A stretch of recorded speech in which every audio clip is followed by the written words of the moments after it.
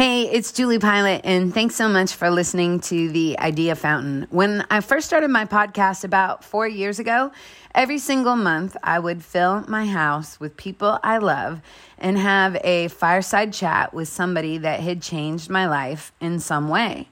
Now, obviously, with the pandemic, we haven't been able to have house parties, but we've continued on with life-changing conversations. And now, with the vaccine really starting to roll and everybody feeling eligible to get the vaccine starting April 15th, I dream of a day we can all be back together again in person. I know it'll happen soon. Today, I sat down one-on-one with somebody who has been a really big influence on me lately. I love paying attention to entrepreneurs, and Chieh Huang is the CEO of Boxed Wholesale, and his company is doing game-changing things when it comes to corporate social responsibility. There's a lot of talk right now about how much corporations pay in taxes, taking a look at the salary of CEOs stacked up next to the average worker, and also the quality of life of people that work at the company. What Chieh is doing absolutely blows my mind. As a CEO, he is a complete visionary.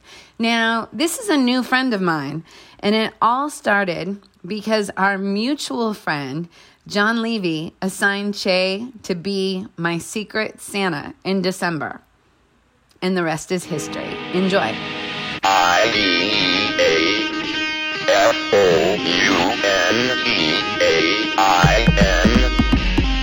This is the Idea Fountain. Life-changing conversations. Well, thanks for taking the time to chat. This is a definite odd arrangement. We've never had the chance to speak before. I reached out to you asking for a little bit of mentorship. And then I said, can I tape it also for my podcast? Because I thought I just had a feeling you would drop a bunch of gems, and why not spread that information even further? So, I guess to catch everybody up to speed, I'm going to give a casual bio for you, just to kind of explain how we got connected. But correct me if I'm wrong. So, Chieh, you're the CEO at Boxed, and That's you right. started out as a lawyer, then worked in That's right. video games, and then mobile commerce, right? That's right. Yep. And you started the company in August of 2013. That's right. Which is amazing, because that is also the same year I left working in radio to be a part of a startup at Beats. Same month, same year. And Boxed is a membership-free wholesale company, which some people compare to Costco, some people compare to Amazon. That is your gig. And then you got assigned me as a secret Santa. Exactly. Which is so funny through John this year. Here he's done these dinners and connected people for years, and then COVID kicks in, and he did it a little bit on Zoom, but was really looking for other ways for people to connect. And I just thought that was so fun. And me personally, here I had just gone through this situation where we signed up to foster to adopt and planned on getting one kid. And then there was an emergency, and we took his two sisters. And so I had 3 kids. Oh. And you get me as a secret Santa, and you sent so many boxes of emergency supplies. From paper towels to toilet paper to diapers to food to gloves to sanitary, hand wipes, everything. And yeah. I remember showing up at my door and not knowing it was a secret Santa. And I was like, who's moving in? I don't know if you saw the note that I added to it, but really, one, I was just so inspired by obviously you fostering and 3 kids, not just one, but also I feel like 2020 is the only year in the history of mankind where providing people with toilet paper and disinfectant wipes for Christmas and for holidays would get a positive reaction. Yeah. Literally the only year in modern human history that is acceptable. So, I just went for it and sent you like massive boxes of essentials. And luckily it was well received.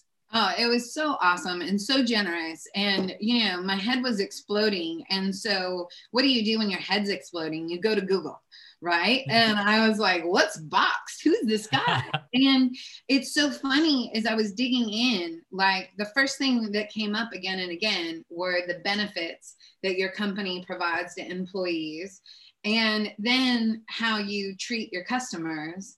And then I was finding out more about your product. And also, like I said, just really surprised by how happy you seem. And I really just wanted to take this time to talk to you and like dig in deeper on that notion of corporate social responsibility, especially since in my world, I've been so fortunate. I know so many dreamers and entrepreneurs who are like starving artists. And then I also know unicorns. Yeah. And I don't know that many people in the middle. And I just wanted to hear a little bit about how you do it. So, when you were starting to build Boxed, and how did you define success for the company when you were starting a new company?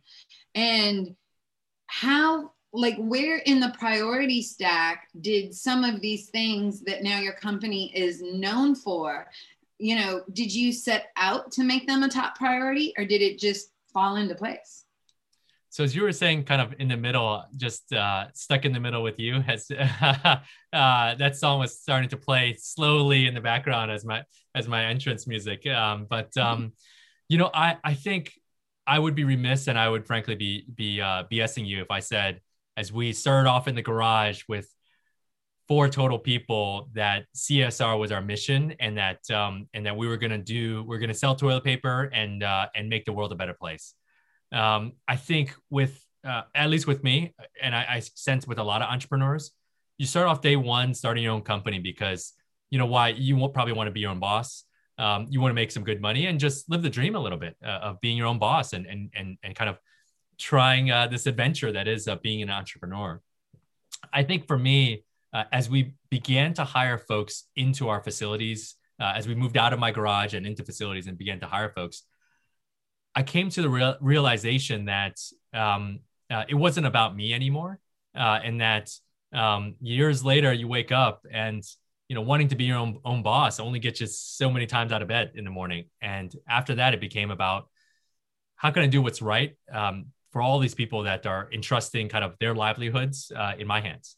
And I have this unfair advantage that growing up kind of disadvantaged and growing up poor really informed that view of knowing what it's like to be on the other side of that conversation in working an hourly job and trying to support a family. And so as I came to that realization, that's when all these benefits and that's when really doing right by these folks started to kick in.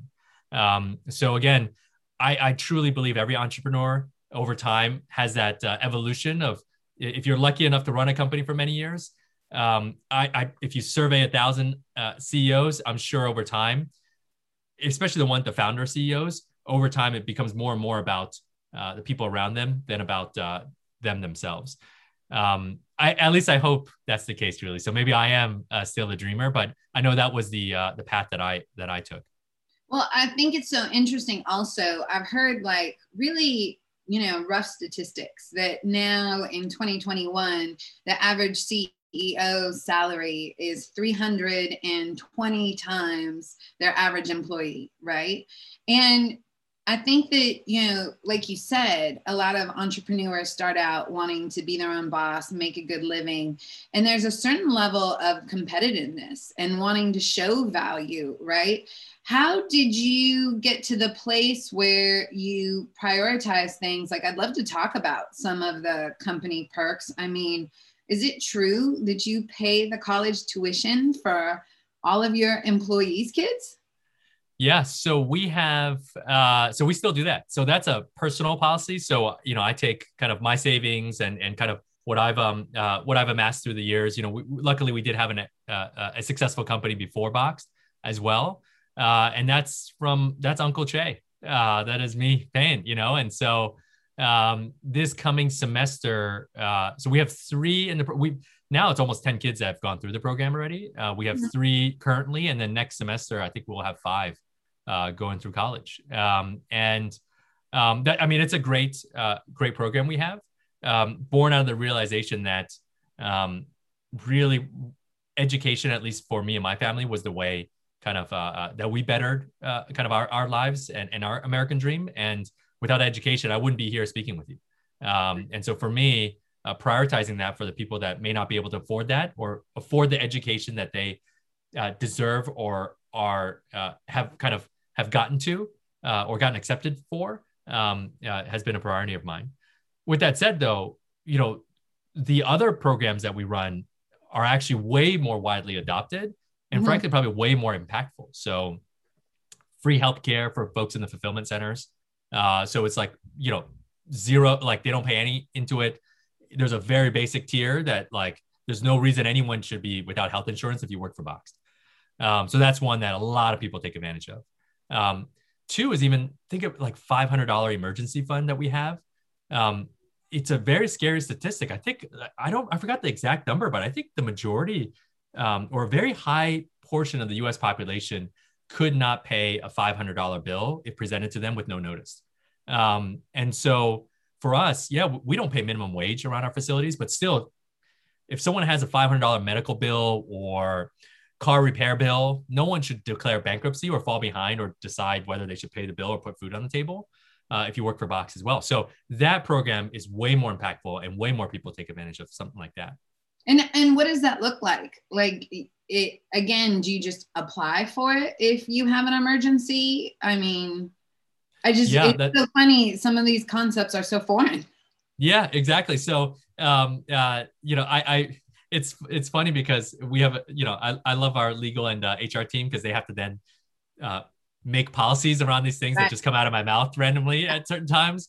And so luckily there is a very good policy now. It's like, if you're hit with the bill, what we first have, these are the approved kind of different types of buckets of bills. And then also you obviously need the receipt. You have to, and so there's a whole approval process.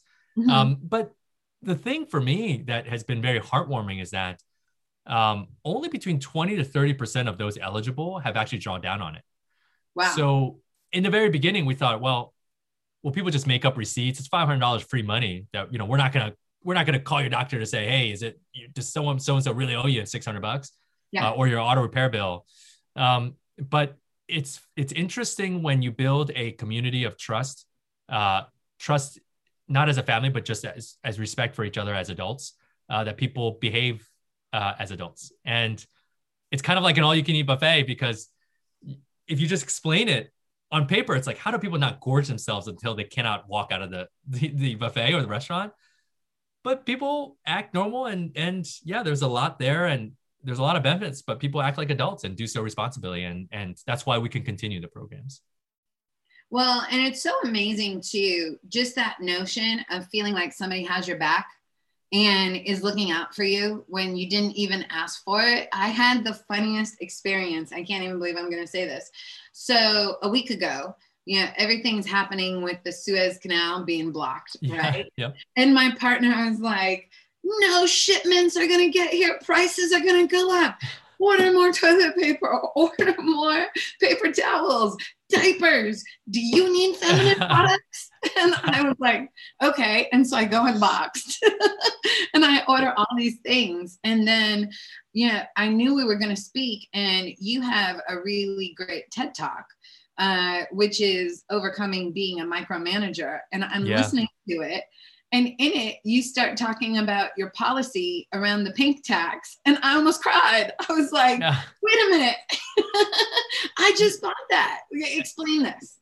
So again, it's trying to do the right thing, right? Like an overlap of these programs aren't totally random. Like the pink tax, for example, well, actually, just as an education for anyone listening to this out there, if you don't know what it is, 30 plus states still charge sales tax for feminine care products as if they're luxury good items. Where in a lot of those states, condoms and Rogaine are not charged tax because it's their necessities. And so bless whomever wrote that legislative bill and got that passed, because Anyone who's ever spoken to a woman in the past will never, ever to their face say that with a straight face.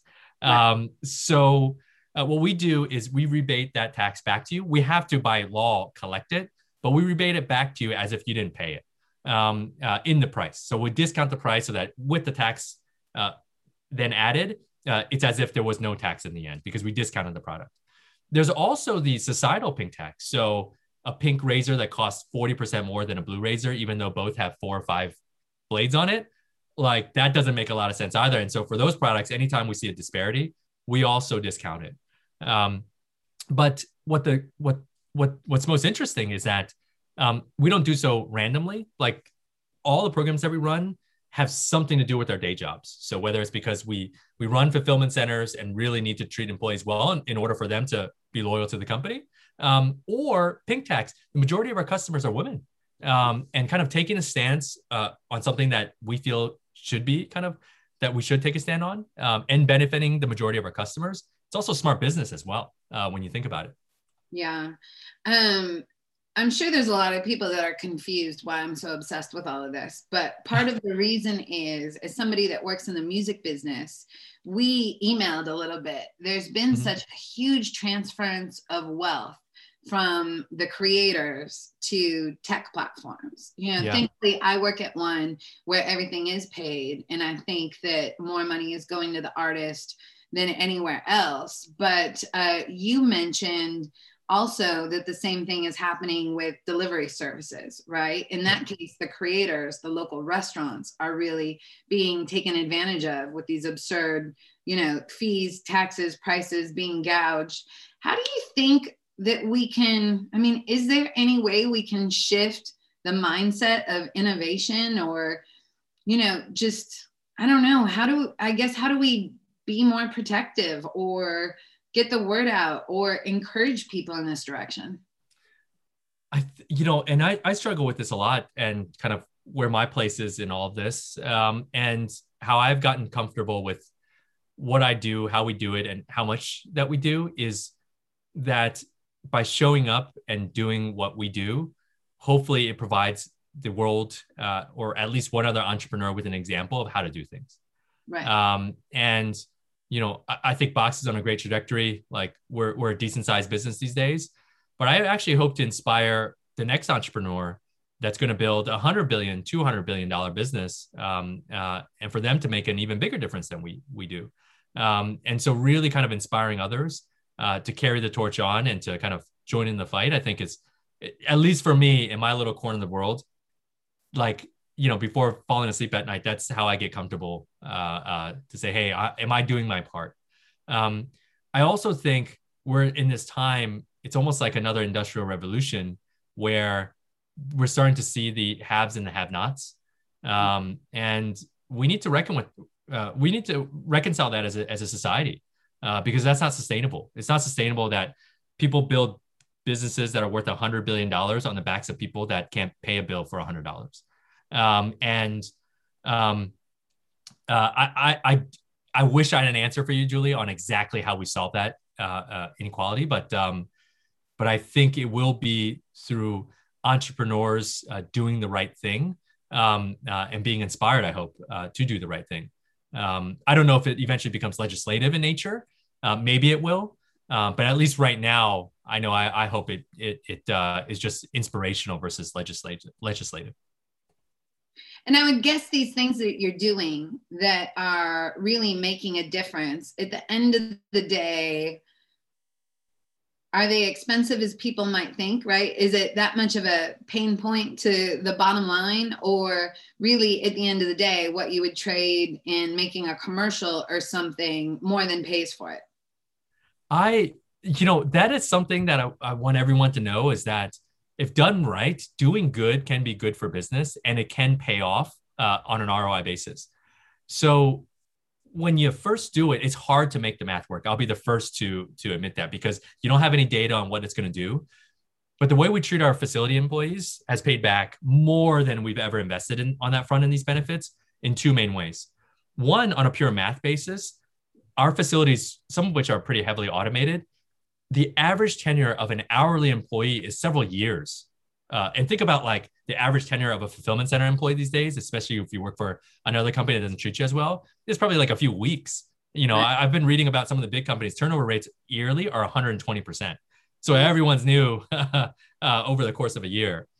And so what we found is that people are more efficient at their jobs because they specialize in their jobs. And actually, it's worked out. Like it hasn't, like when you do the math, it's like they're becoming more efficient, which is better for our bottom line. And we're also giving them more benefits. And so it's worked out that way. But for me and COVID, throughout this COVID kind of period of the world, I feel like I was ultimately vindicated in treating our employees a certain way. Not everyone thinks it's a great thing to do from our investors and a bunch of other folks that haven't been very approving of it. For the most part, investors are. I should note. But when COVID struck back in like March and April, you didn't know if you're going to be a zombie if you got COVID. No one knew what the hell the thing was, and like, was it going to be with you forever? No one knew. And so, yeah, people needed money to run their lives, but making X dollars an hour, some folks are just like, I'd rather stay at home and like, good luck at the fulfillment center. And so luckily we had an all hands where I told them, we've always done right by you guys.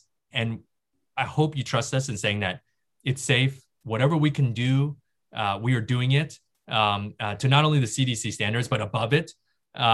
And that we're going to be right there with you. Like I was in the facility with them during that period. But we just need your help to get these packages out for folks who need these things around the country. And for everyone to show up during that time, we didn't have a single kind of day where there was like, an aberration in call outs. People showed up for us. And it allowed me to walk into our next kind of, our next kind of shareholder meeting, like kind of just saying, well, like, looks like that paid off in the end. And so there's things like that makes me bullish on continuing these things.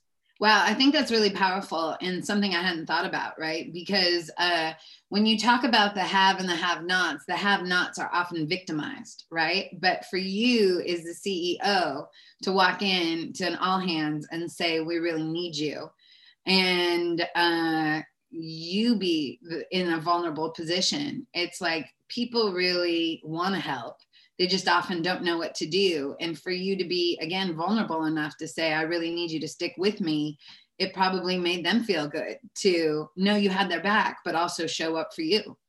That's right. And if you think about like the companies that have their thumb on you the entire time when they don't really, quote unquote, need you, when they suddenly turn around and say, oh, please, you guys are so important. Come on in, like we need your help.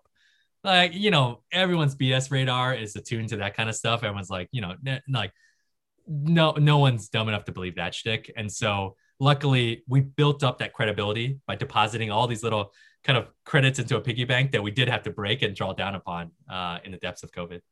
How do you deal with, as a CEO, the pressure of building a brand in a world where voice is more and more important every single day, right? Especially when it comes to CSR and beliefs and where you stand. And Ben and Jerry's is tweeting left and right about, political policies, which, I love the stance they take, but that can be a lot of pressure on the core business, especially when you do have the morality to want to do good. How do you just balance that decision?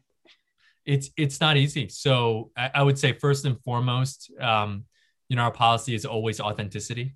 So meaning that even, with the Asian American kind of violence that's going on these days, when the shootings happened, I think it was a Thursday. We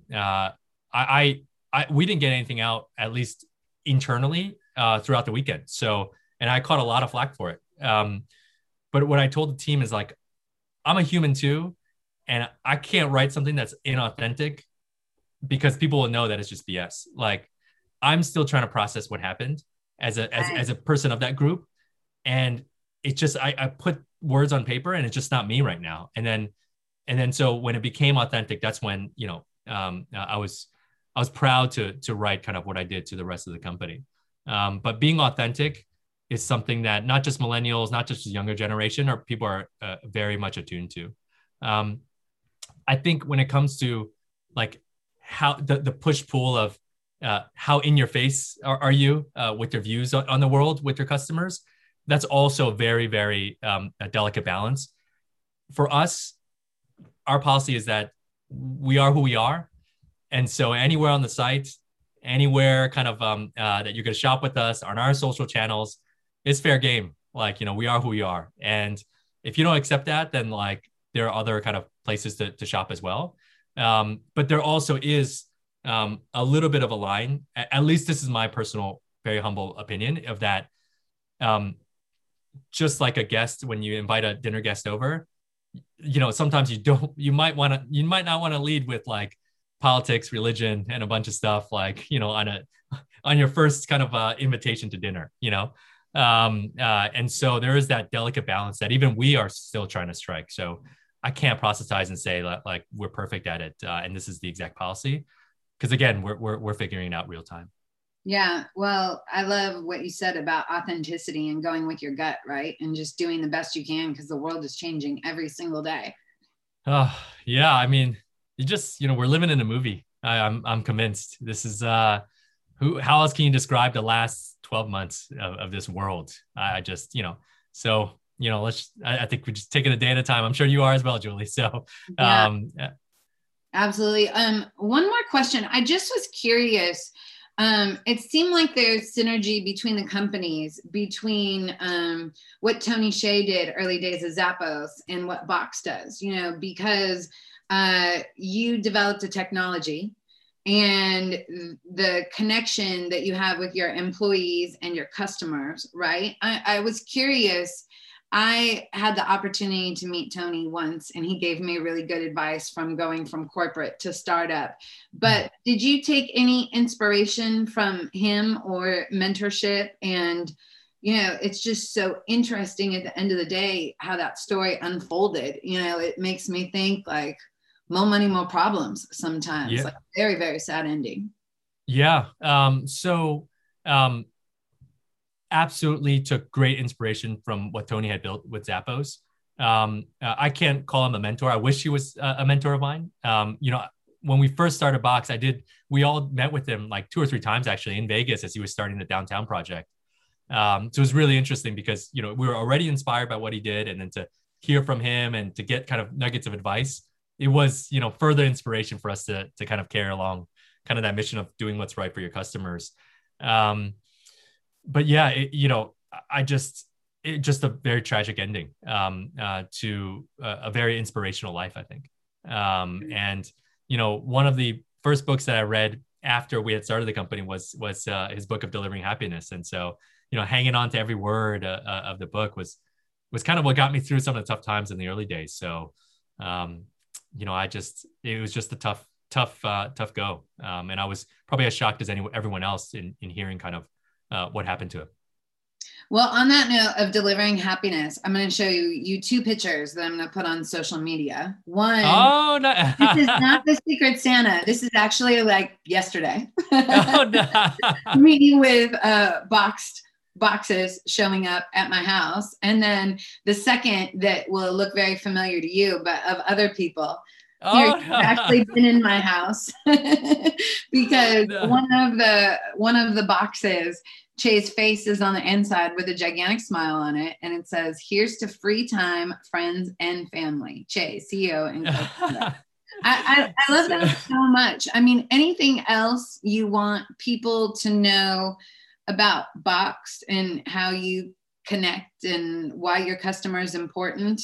That would be one question. And then second, I'm just curious, anything else you think people should know who are entrepreneurs and starting to start something new? Not so much with just about Box. If you ever need toilet paper in bulk or anything else in bulk, hopefully we can be a good home for you to shop at. So I guess that's my best pitch. Prices are great. And you might even get a picture of my ugly mug in your house on a box. So I don't know if that people are going to delete the app because of that, but hopefully it's a benefit. But to everyone listening out there, I think for the entrepreneurs, hopefully there was just a little spark of man, like, doing what's right can actually matter to the bottom line. and at the same time, you could benefit from actually doing what's right in the world. And then especially for the creators out there, that it is a very interesting time. I don't have the answer to that kind of problem we were just talking about, Julie, but it's an answer. It's a time when anything is possible. It really is. Think about the world we live in, where, one of the best professions worldwide was to sell toilet paper online in 2020. So what a crazy world we live in. Right. So that means for the creators out there, like, if you can dream it, there's probably someone out there that's probably dreaming the same thing, and you can build it. And so, I don't have those ideas, but I know all of you out there do. So hopefully you band together and kind of make it happen. So it's the only way that we can all make it kind of a better place. Well, that's awesome. I'm really thankful to everything you've done for me. I'm thankful for the inspiration, that you're a boss in the game and good person, and just so refreshing to be around and hear from. And, your happiness and enthusiasm is contagious. So, and also, I mean, seriously, thanks for taking the time. There's so many people that say, they're so busy all the time, and it's unbelievable. Here, almost complete stranger reaches out and says, "Can I ask you some questions?" And you sent me immediately like 10 times for this week. I mean, it just really was so generous. I appreciate that. I'm a firm believer in karma. So just depositing karma points. One day, hopefully, the piggy bank will spill over with good fortune, riches, and great thoughts from people that I've helped over the years. But Julie, outside of that, I just enjoy this. So, I feel like we connected as soon as I read about you, as soon as I was your Secret Santa, and it's the least I can do. And I hope this isn't the last time that we chat like this. And I'm sure once COVID is over, we'll see each other in person again soon. Yeah, me too. If there's anything I can do for you, if you need a playlist, anything, I've got your back. Awesome. Thanks, Julie. Right. Take care. Okay. Thank you. Bye. Thanks, Chieh. And thanks once again to John Levy, who introduced us. John is a behavioral scientist, and he has a book coming out. It's called You're Invited, The Art and Science of Cultivating Influence. You can pre-order it now, but it's dropping May 11th. John also is going to be a future Idea Fountain guest. Thanks so much for listening to the podcast. Thanks so much for following us at the Idea Fountain on Instagram. You can always check in by going to my website.